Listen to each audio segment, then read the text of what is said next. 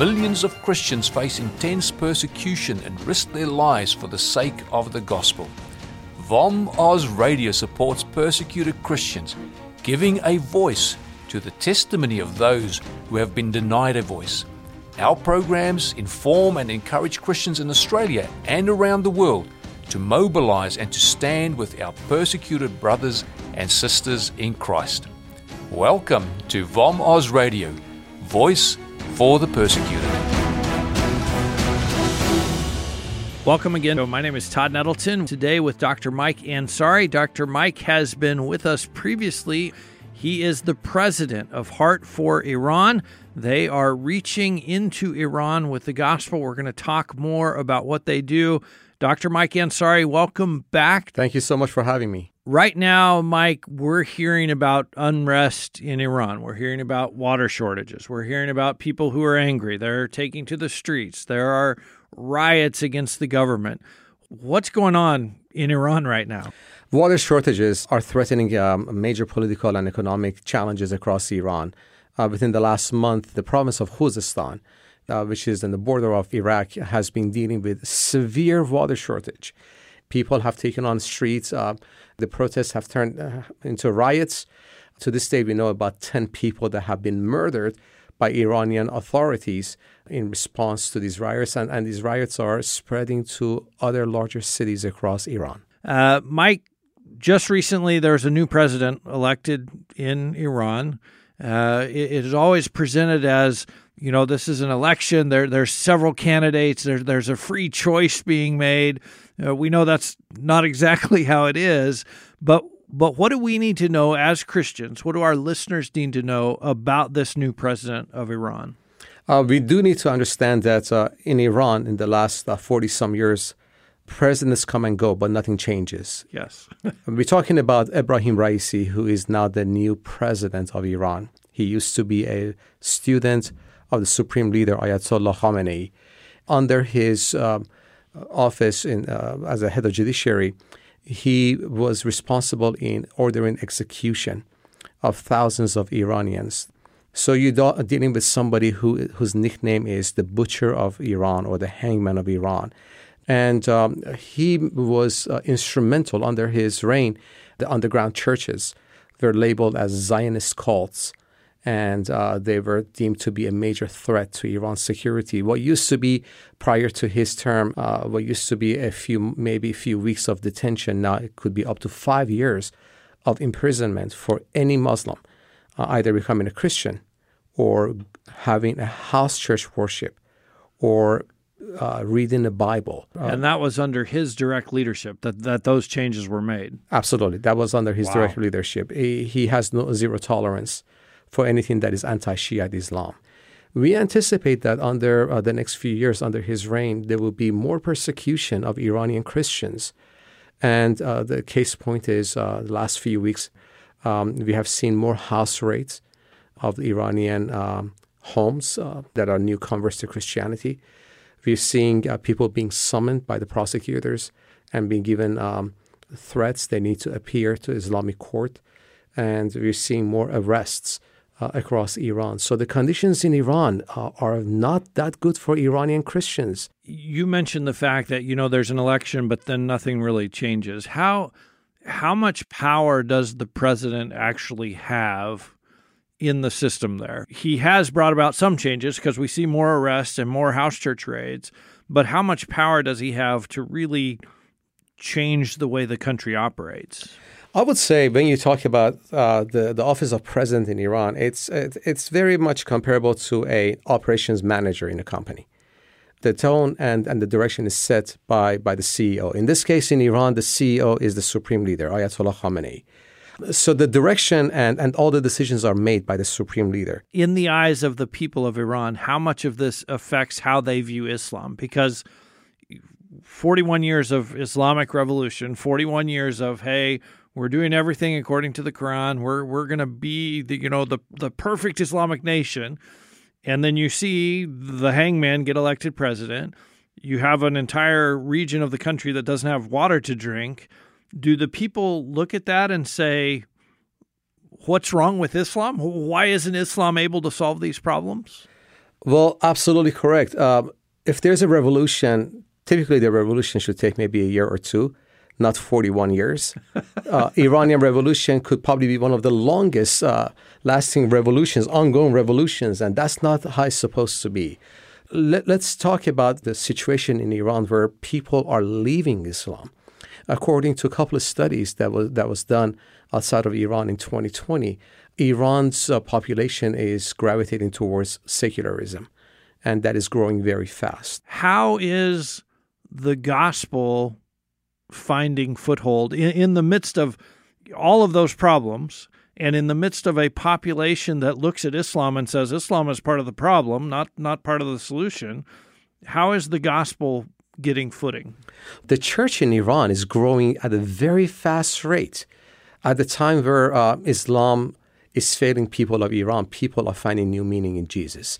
Amen. They're having dreams and visions way before they start watching our TV programs on Mohabbat TV, way before they hear from a neighbor, oh, have you heard about Jesus? They're having a personal encounter with who they later on call their savior. And that is phenomenal. But I do want to share with you that what is really, really scarce in Iran are Bibles. There are no Bibles. So people are becoming believers. But the problem is that they lack foundation in the Word of God. How do you disciple someone who doesn't have a Bible, doesn't have a church, maybe doesn't know another Christian? That's right. How do you disciple them? How are you guys overcoming that? Well, we do that with partnership. At Heart for Iran, we fully understand that it's not one ministry that has the golden key to resolve the problems in Iran. So that's why we work with different partners. Voice of the Martyrs happens to be one of the critical parties that we have partnered with. In particular, I would love to recognize the fact that Voice of the Martyrs has invested in bringing Bibles and Scripture to the country of Iran. The bigger vision that VOM and Heart for Iran share is that every person should have a copy of their own Bible. Amen. You know, this past year, our organization was having a very difficult time financially to just be able to come together and send Bibles into Iran. VOM stood right next to us and turned what seemed to be a glass half empty into a glass completely full to the rim and just overflowing. With VOM's help within the last year, we've been able to get roughly about 40,000 copies of print Bible into the country. So we are very, very thankful. And this is not flattery. I really want to bring a sense of appreciation from Heart for Iran and the leadership and the people in Iran to Voice of the Martyrs and the listeners and the supporters of VOM. You guys are doing a great job. Thank you for your support. Please continue supporting God's work. Without this, we would have a very difficult time bringing the gospel into Iran.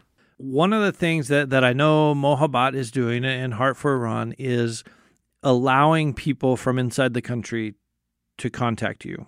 Email, text message, phone call. What do they say? Like when you get that first contact from someone, you know, like you say, someone would say, I saw Jesus. I had an encounter with Jesus. Talk about some of those messages that are coming into the contact center. We are getting a few hundred contacts a day from inside Iran from Muslims. So you got to understand that we do have a satellite TV 24/7 called Mohabbat TV. Mohabbat means agape in English. It's called Mohabbat TV, and we also have a digital team, and we have a follow-up system. So 24/7, we have live people receiving phone calls and chatting with people online. We got a phone call about a week ago from a man. His name is Izzat. Izzat called us and he said, I want to let you know that our two boys, ages 8 and 11, watched the Superbook cartoon on Mohabbat TV. And they came to me and my wife and they told us, you know, have you heard about Jesus?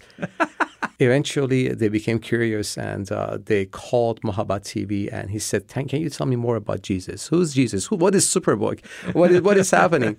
Superbook happens to be a cartoon through which we introduced the person of Jesus to the children of Iran. And it's in Farsi. In particular, last week, Izzat asked us, well, my wife and I are sitting over here with the two boys. We all want to give our heart to Christ. Can you pray with us? Wow. So that is one example. The other examples are people calling us and saying, can you tell me more about Jesus? We did have a dream of this man in white. And we know his name is Jesus, but we don't know anything about him. A lot of people call us and say, how do we learn about Christianity? Can we get our hands on a Bible? Iran does print Bibles, but these are Bibles that are altered, and they support the coming of the 12th Shiite Imam Mahdi. And they said Jesus was just a prophet ushering the coming of Islam. So that's not the real Bible that we want people to get their hands on. So when people call us and say, can I have a copy of Bible? Then we try to send them a Bible to the country of Iran. We usually do that within 30 to 40 days. Again, remember that Iran is a closed country. Churches are shut down. FedEx them a Bible. You can't just FedEx them the Bible. So you need to have creative ways to send it in. And that's where Heart for Iran and VOM have partnered with each other to meet that need. Mike, do you get people who called the contact center and want to argue with you? Like a good Muslim who says, no, you're wrong, Jesus was just a prophet. Do they get those kind of calls as well? Absolutely. So we have live TV shows with live calls coming in. And we don't censor calls. We want people to just share their heart. We do get from time to time people that are argumentative. Let me give you the example of a young gentleman who was in the Islamic seminary in the city of Qom.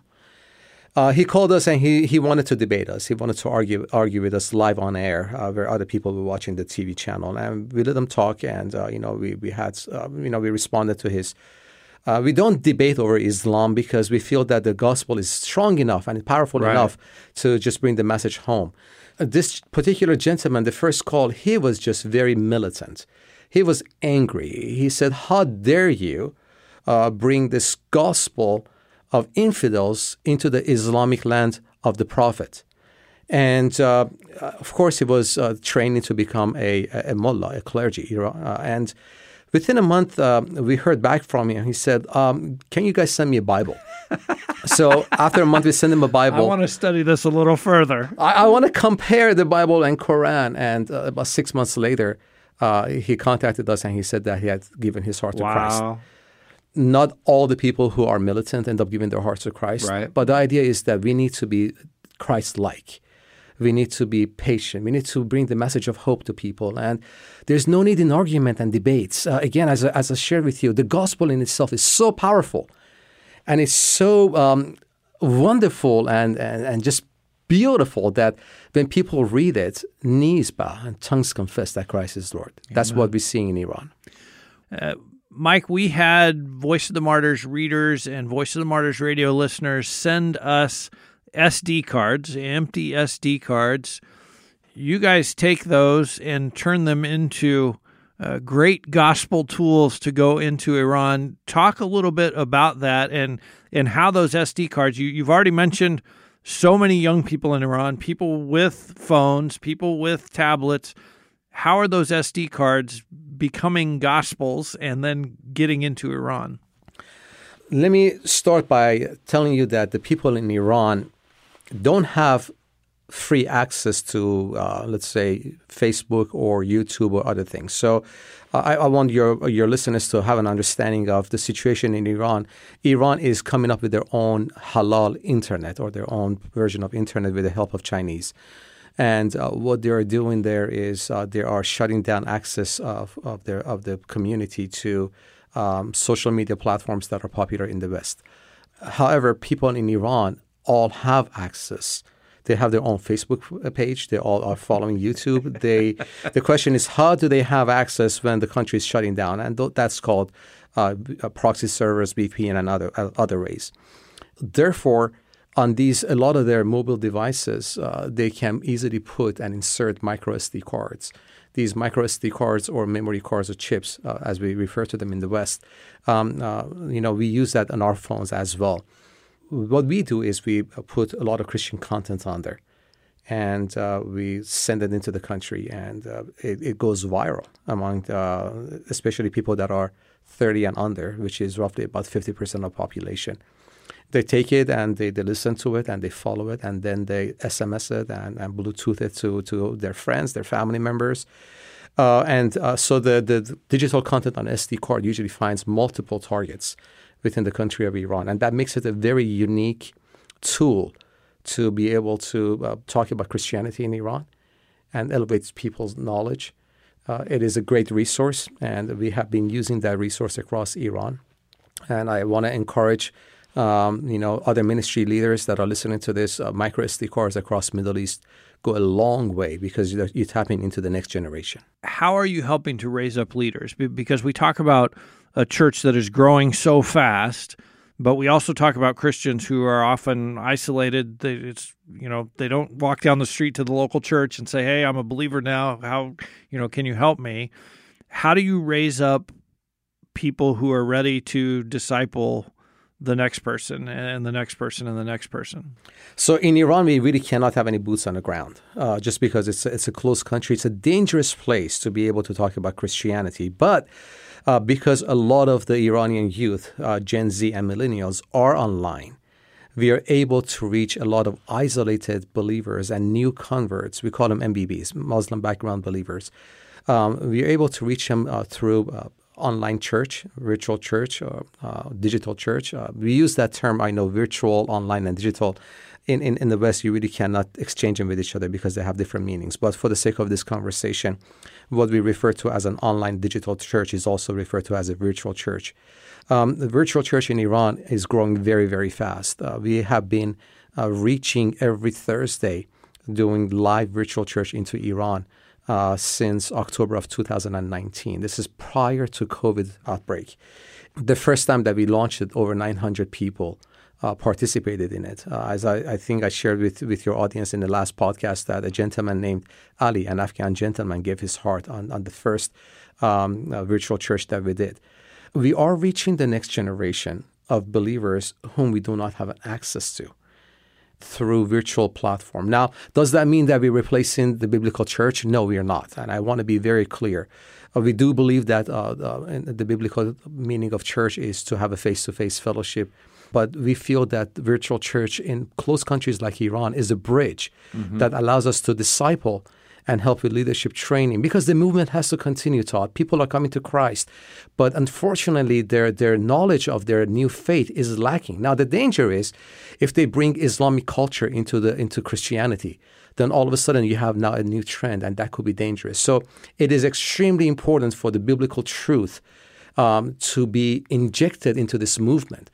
And we're finding out that virtual or online digital training is extremely effective. How hard is the process of connecting someone to a real Christian on the ground there? Because there's obviously security concerns. You don't just say, "Okay, yeah, you called us, great, go meet our pastor." How much of a process is it to identify, okay, yeah, this person is genuine. They've come up to a point where they are ready to meet with someone locally. How do you suss out who's a genuine believer and is ready to be discipled, and who's maybe a spy or a policeman who's trying to figure out where the local church meets? Very good question. In Iran, we do have various networks that are partners of ours that go through. They have their own due diligence process where they take people through different stages to make sure that they're vetted and they're okay. However, within the last year or so, since persecution has increased, we are gravitating more towards training these individuals in launching their own house church. And that starts by talking about Jesus to their family members and to their friends.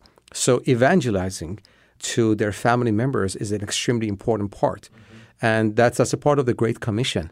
We are more intentional in bringing these new leaders into a place where they would go out and tell their own people of influence or circle of influence about Jesus, and then launching their own house church. And then through TV programs, we teach them how to do a safe house church, how to grow it, multiply it, and then invite others to it. That seems to be a better strategy that's keeping people safer. So far, that's working for us. Mike, you talked about the fact that under the new president, persecution is increasing. Raids on house churches are increasing. Arrests of Christians are increasing. For a Christian who does go to prison or does get convicted, what is life like for them in prison? Life in prison is very tough in Iran to begin with. Iranian prisons don't have the standards that international communities are striving to have. And when you are bringing somebody who has converted to Christianity from Islam, half the time Iranian prosecutors do not bring him under the crime of leaving Islam. They are given a label of being a drug dealer, being a prostitute. If it's a woman that has given her heart to Christ, she probably is being put in jail under that term. So they end up in different wings. It's a dangerous place for these people to be there. What we are hearing from inside Iran is the vast majority of people who are detained because of their faith do not stop being a Christian in jail.